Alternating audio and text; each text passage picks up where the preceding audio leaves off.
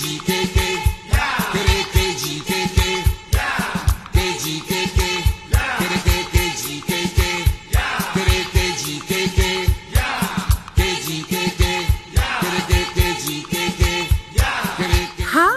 this is Vuyo from Vuyo Oya Network. Welcome to the @radio_SA, and thank you so much for joining us. Welcoming us into the show and setting the mood is my Olga from the top, Fela Kuti, and the title of the song is Teacher, Don't Teach Me Nonsense. This is a musician, and the song that the artist we're featuring this week has chosen as best describe his creative process. And guys, the artist we're featuring this week is the Michael Soi, a veteran artist known for his politically and cultural charged pieces.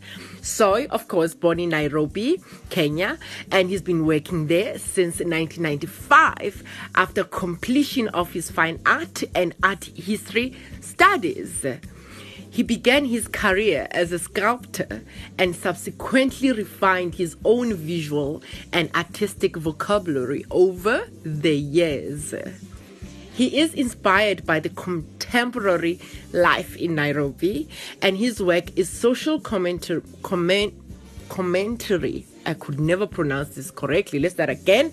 His work is social commentary, providing a photographic diary of his country which explores relationships, intergenerational, interracial, or generally what he calls the economics of love, commercial sex work, and popular culture within the context of globalization and consumerism. A hallmark of his art is his unique vision and highly distinctive style, usually brightly colored paintings with black outlines that are illustrative in nature and are both playful and biting, often bravely poking fun at the political establishment and touching on subjects that no one wants to talk about in public. It was such an honor when he agreed to have a conversation with us. And guys, I'm just going to touch a little bit on the on some of the issues that we're going to be discussing in our conversation. It is his exhibition, China Loves Africa collection, an eclectic assortment of 74 bold visual pieces that continue to interrogate China's place in Africa, as well as his frustration over Chinese artists representing Kenya at the Venice Biennale in 2015. And of course, you know, because I own 2 of his tote bags, so we're gonna discuss that, because amazingly enough, this was his daughter's vision. And guys, without further ado, in conversation with the Michael Soi, and I'll catch you on the other side. Enjoy.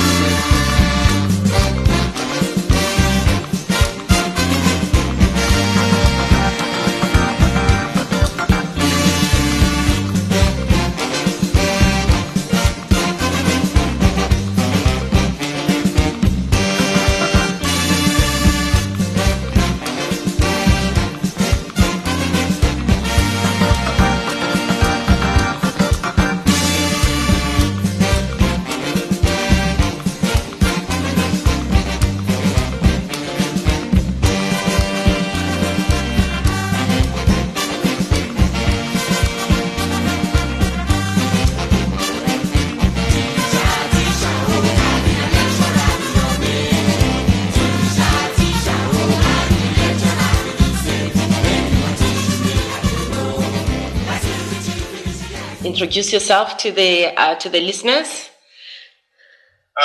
Thank you very much for having me. My name is Michael Soi. I am a painter from Nairobi, Kenya. I've been a painter for the last 24 and a half years.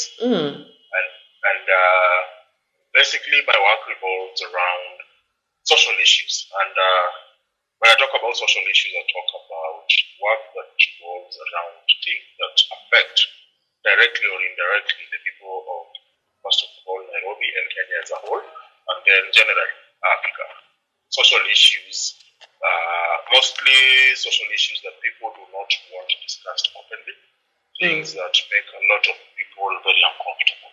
This is what I have chosen to document, and the reason why I have chosen this subject is because of the fact that a lot of people here who basically operated in the arts have found it uncomfortable or not economic viable addressing these issues. So for me, it's basically documenting certain moments in my city. What inspired you to study art? I studied the fine art and art history in Nairobi, and I think basically the thing that led me to become an artist myself was the fact that my father is also an artist. Oh. So basically, I grew up in a house where, there was an artist in the house who was like busy all the time making paintings, and we thought that this was the coolest job in the world. So I mean, when we did our primary school exams, I was kind of like, really sure about what I wanted to do when it came to a career path. I had a lot of influence from my dad, and it made it very easy for me to kind of just jump. And because I mean, I thought that he was having so much fun making all these crazy looking paintings, and so this created the perfect situation for them to kind of Now, talking about a country like Kenya, per se, I mean, Kenya is is a strange country. I'm Kenyan, but I mean, I say like Kenya is a strange country because literally the politicians here call the shots, and everything involves around them. So I mean, there's a lot of things that have happened that have angered Kenyans when it comes to the Chinese. Their presence here and the kind of investment that they're doing here, and also a lot of corruption that is coming with their presence in this part of the world. And when we start hearing stories about how the international debt for Kenya is literally like 76% of it is owed to one country, China. Wow. And it gets to points where people start taking interest in whatever is going on in the country. And for me, I felt like this body of work, China Loves Africa, was just an interrogation of what really China's intentions with Africa are. And I am not a politician. I am not a critic. So for me, it was just documenting moments of conversations that I had with people here on what they thought the intentions of China towards Africa are. And, for the longest time, it has come across as like me being very critical of China and not wanting them to be here. But I mean, that is not the case. I am just documenting moments. I am just documenting conversations that I have with people here about what they think. And I mean, also the first thing that people need to understand about the presence of China in Africa is that China did not invade. China was invited. It was invited by our political class. It was invited by our politicians to come and look, see what they could invest, see how we could trade, and China being a businessman. The idea of a businessman waking up in the morning is to go and make money. You go and make money, make as much as you can, and make deals that basically at the end of it all favor yourself. China is not a philanthropic whatever. China is a business person coming into Africa to make as much money as he can. It's just that, I mean, it's sad that, I mean, in a lot of instances, the amount of corruption, that is involved in some of the dealings that they are undertaking in Africa has become a concern to a lot of people. So I felt like this is something I wanted to address in my work. 2015 with the Venice Biennale, it's basically like, Kenya had never had any representation in the Biennale. What was happening was some gentleman who's Kenyan Italian who lives in the Kenyan coast saw an opportunity for him to make money. So what he did is, I mean, China is a big country. It has a lot of artists. So he felt like, there was a lot of Chinese artists who felt like, showing in the Venice Biennale is, as one of the biggest art events in the world. It's a big, huge thing. And since they didn't or could not manage to get into the Chinese pavilion, they felt like, this gentleman offered them an alternative to that. And this alternative came in this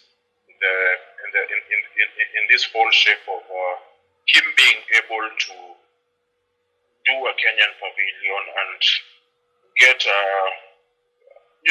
as many Chinese artists as possible into this whole thing, and then to cover it up to make it Kenyan, he would get a random one or two random token artists from Kenya, artists in quotes, people who are not known to anybody, to kind of like now present that Kenyanness in the pavilion. And people felt like this was wrong, and we needed to kind of like do something about it and manage to resolve the pavilion out of his hands. And it's a story that it's all in the past now.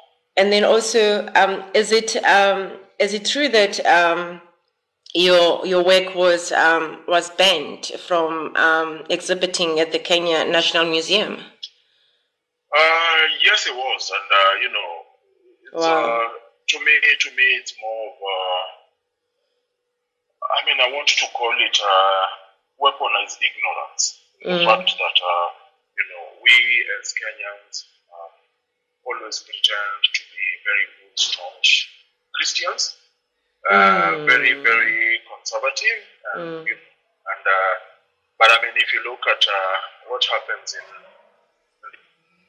all that Christianity, considering the fact that the biggest problem that we have as a country is something called corruption, in a 75% Christian country, it's in itself like, so the museum was just a situation where we got invited to help celebrate the World Museum Day, and they had a theme, and this theme was basically like, speaking the unspeakable in museum settings. So it was about, creating work that revolved around, some of these issues that would normally not get highlighted in a place like a museum. Of course. And, when I got invited, I was very skeptical because this was not my first interaction with the Nairobi Museum.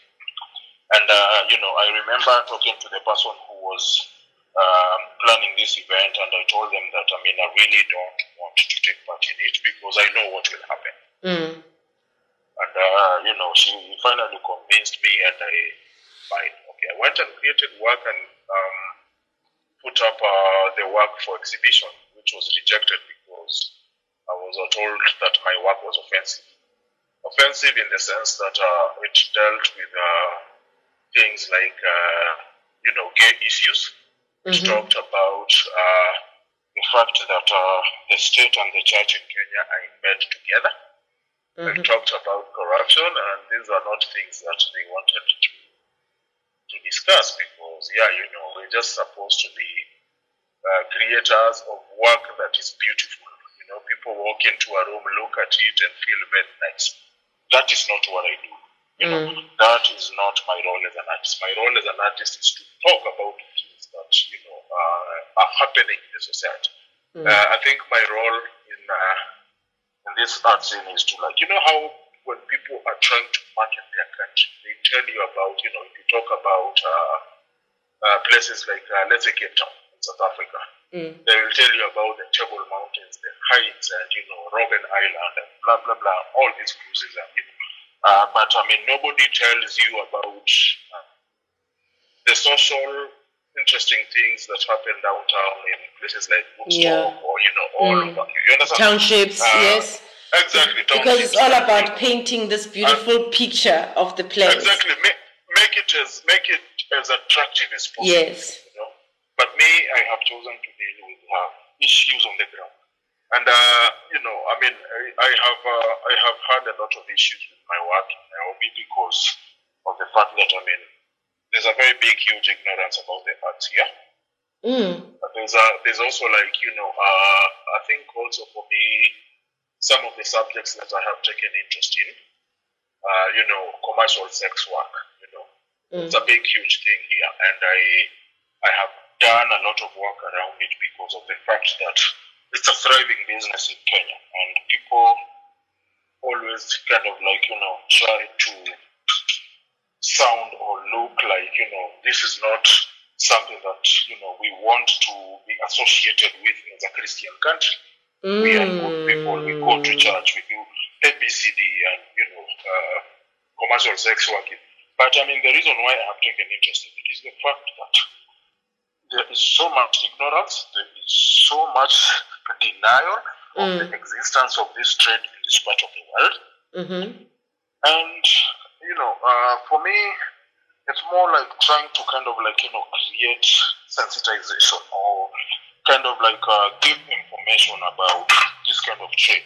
And then also the most important thing, who basically happens to engage in it. Because also there's a lot of ignorance about, especially among the women, about who engages in commercial sex work. They will tell you it's all these guys who have no jobs, who are like have so much time in their hands that kind of like make this thing possible. But I mean, the thing is that you can never be so wrong, because in the last few years in Africa and in a lot of, especially a lot of African cities, commercial sex work has evolved. It has evolved to a point where it is now being sold as a luxury. In terms of all this illicit trade goes on. So nobody bothers to go into this posh neighborhood. So what is happening in a place like Nairobi is that, you have situations where, you are invited for a very exclusive party, which is, has a cover charge of something like $500, So now the question is, how many people off the street can afford $500 in Africa? Very, very few. So the question that now remains is, so who is going to these things? And the answer is all our male relatives. Our uncles, our fathers, our sons. You understand? And this is what I strive to this is a story that I try to tell, to try and change the narrative. And, I want to tell a certain story about, I am not interested in the women. My work, as much as it has a lot of nudity, does not revolve around the women. It revolves around the men. Those are the people I am interested in, because I am trying to tell you that the persons engaging in it are all our male relatives. And, I have had a lot of backlash, especially from women, especially from who accuse me of creating work that is demeaning to women. It's more like, the portrayal of Africa as a woman. Is that, for me, it's more of the woman here in this situation is, it's out of these situations where you're like, it's not about trying to kind of like, create any kind of conflict with, especially the women. My work never seeks to do that. And, what I'm doing in this body of work is that I am giving you information about what happens in these places and who goes to these places. Because, you will realize that, the moment you go there, you will find if you are an African or brought up in Africa. And for me, what I say about my work is that I will not try and complicate your life as an audience to my work. I try to make it as simple as possible and as understandable as possible. That is one thing I have made a priority, because, there's still a lot of people in Africa who feel like, having abstract exhibitions and, very abstract work makes you more sophisticated or makes you better than everybody else. To me, my work is about audiences. It's about appreciation. It's about the ability of anybody who's looking at my work, even children, to break it down and kind of like, get what I'm trying to address in. Do you like universalize your work beyond China then? To be honest with you, I do not work for anybody. That is the most important thing. I do not want me to get into situations where I will be told that if you want to get into the European or the American circuit, you have to like work on A, B, C, and D. I do not take any kind of like commands from people. I will always do what I want to do, and in the process, if you look at my work, a lot of it is actually like what a lot of Africans might consider. This is not a piece I would want to hang in a place where I am trying to raise children. Understand? I do not want to have to answer questions about this work, about this kind of topic, and so people will always. And I mean, for me, I think what I realized as an artist, if you want to tell good stories, if you want to tell stories that do not necessarily, are not work that people might consider buying and hanging up in their houses. The most important thing is that you should never work for the market. Work for yourself, and for you to be able to do that, you also need to kind of like everybody understands that an artist has needs. You have rent to pay, you have kids to take to school, you have bills to pay, and try and as much as possible to identify an alternative source of income. Then when you do that, trust me, whatever that you do in your studio, that is not influenced with the market, it's just going to take a matter of time, and people will basically start looking at it with a lot of interest, and it gives you freedom. It gives you freedom to create what you want to create without having been influenced by the market. And then for me, as an artist, as an African artist living and working in Africa, I will not bend backwards to accommodate, let's say, an American or European audience. You need to. If I have a show in Europe, I will create work. I usually create work for every exhibition that as opposed to having a body of work that is just like sitting in my studio waiting for a space to open up somewhere so that I can show my work. I first of all look at the situation of the country that I am being invited to do a show, and then I will create work that is not I'm not trying to create work that I think will sell in that situation. It is more work that I decide what I have. I have a show that is going on right now in Zurich, in Switzerland, and the body of work that I took was basically just a body of work that celebrated African women for their beauty, body art, and the use of patterns to decorate African bodies, and you understand.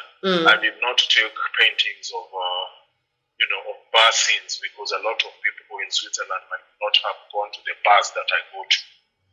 So for me, I feel like this is not a body of work that they would understand, And it's that I am seeing a lot of young African artists who are struggling a lot to try and work within the rules and regulations that have been set by the West.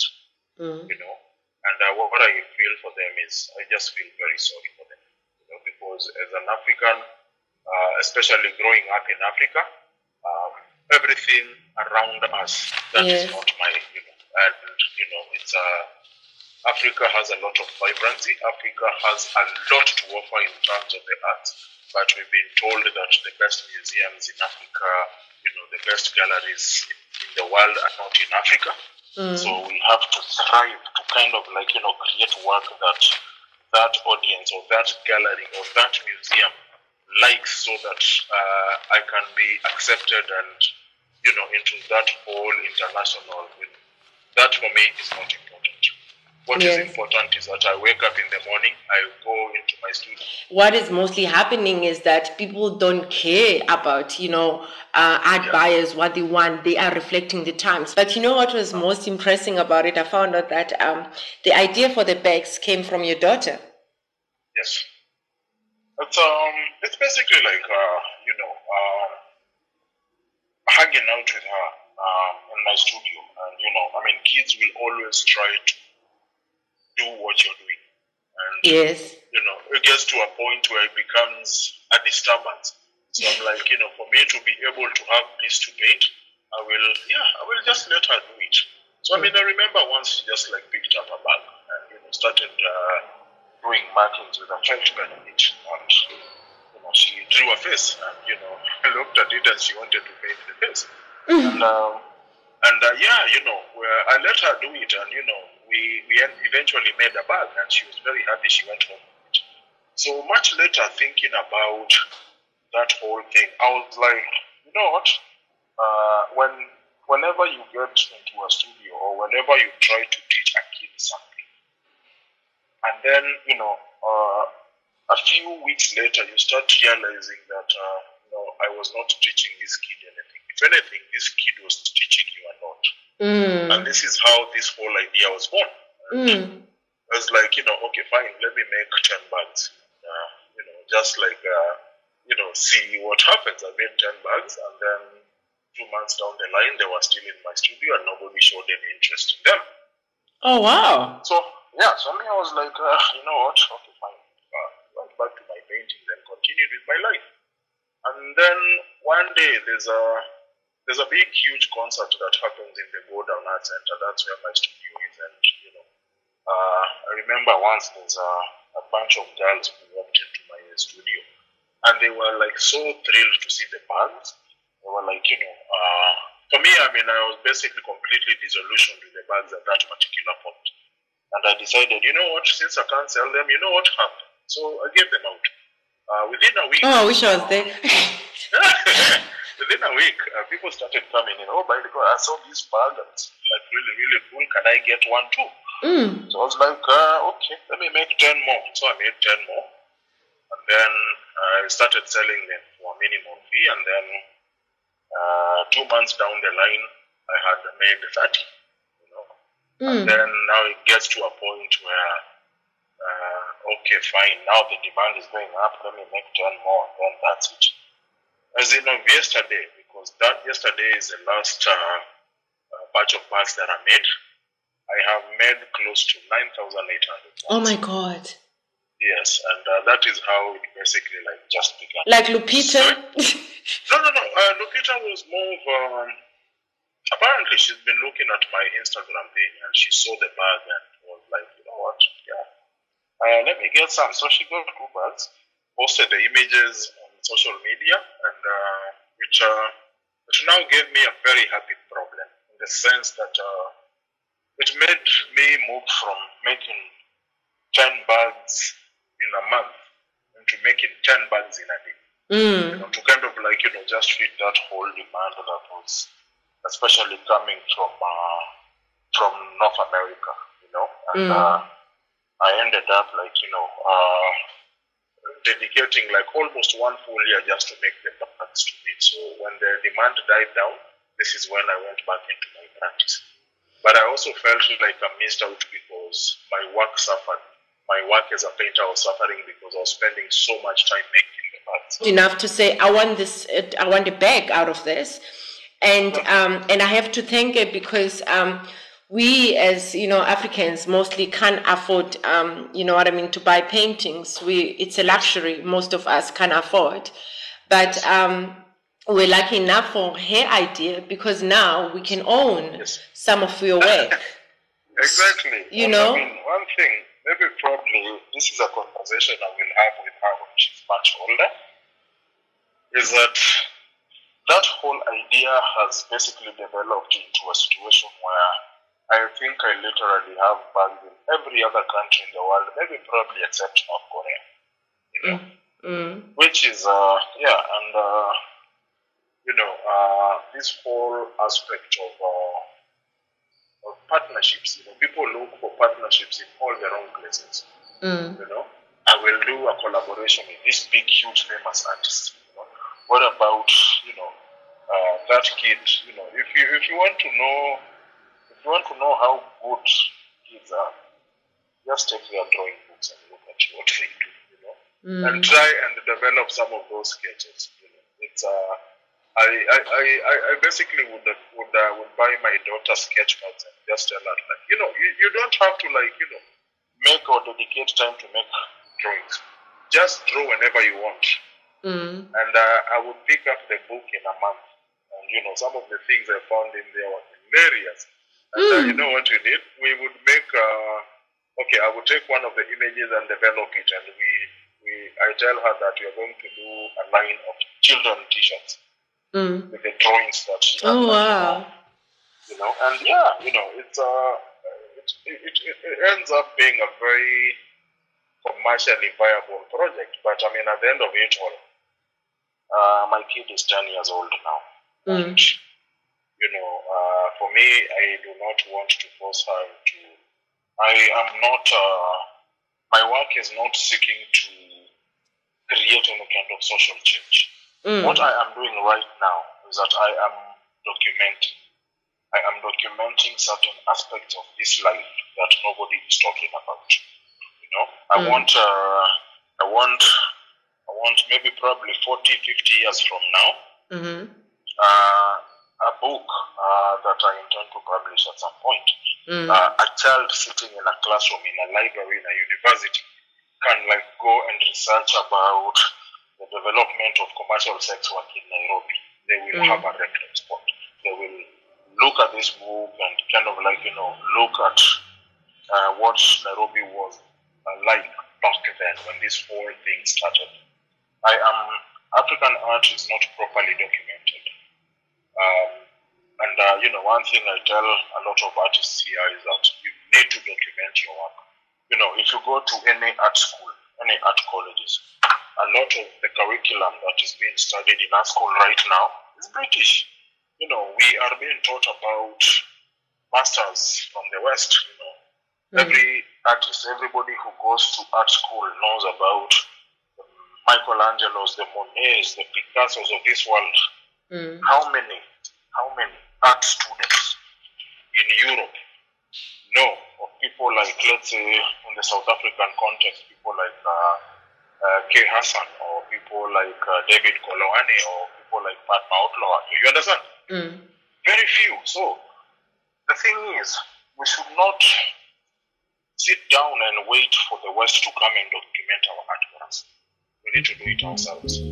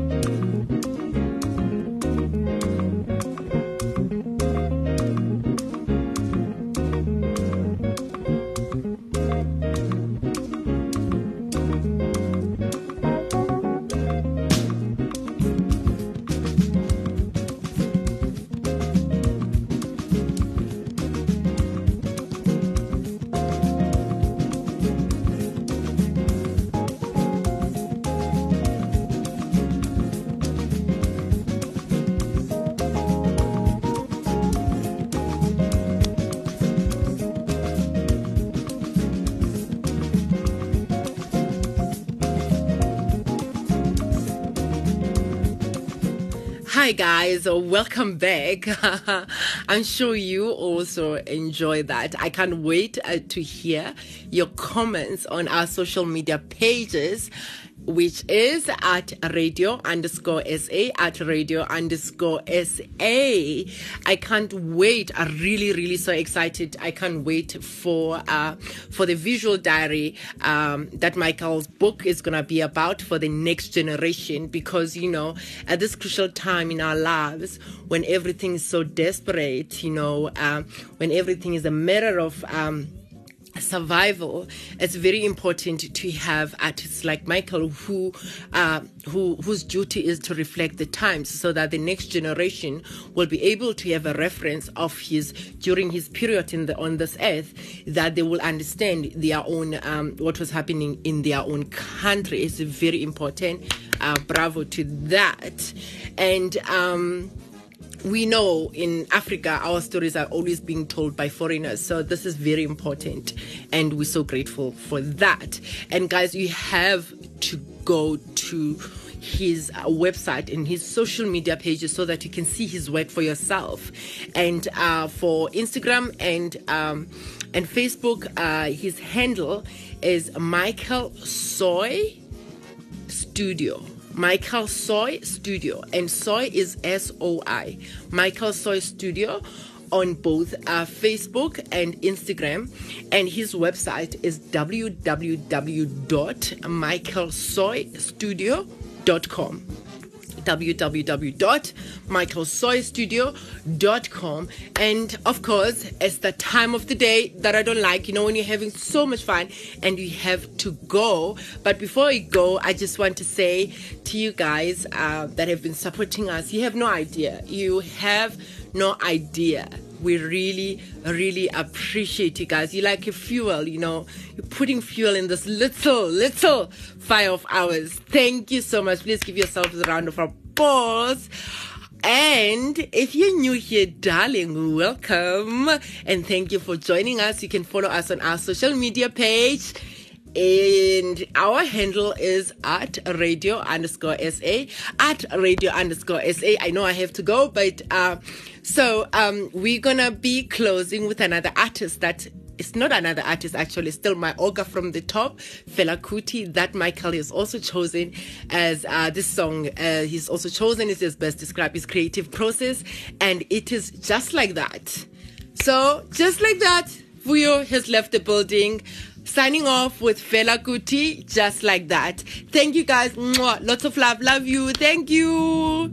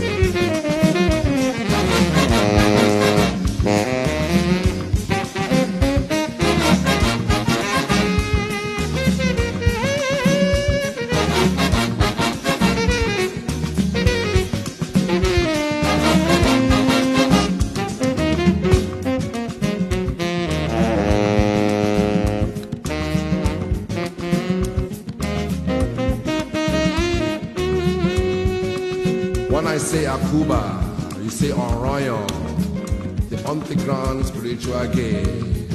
Here goes. Akuba, Akuba, Akuba, Akuba, Akuba, Akuba, Akuba.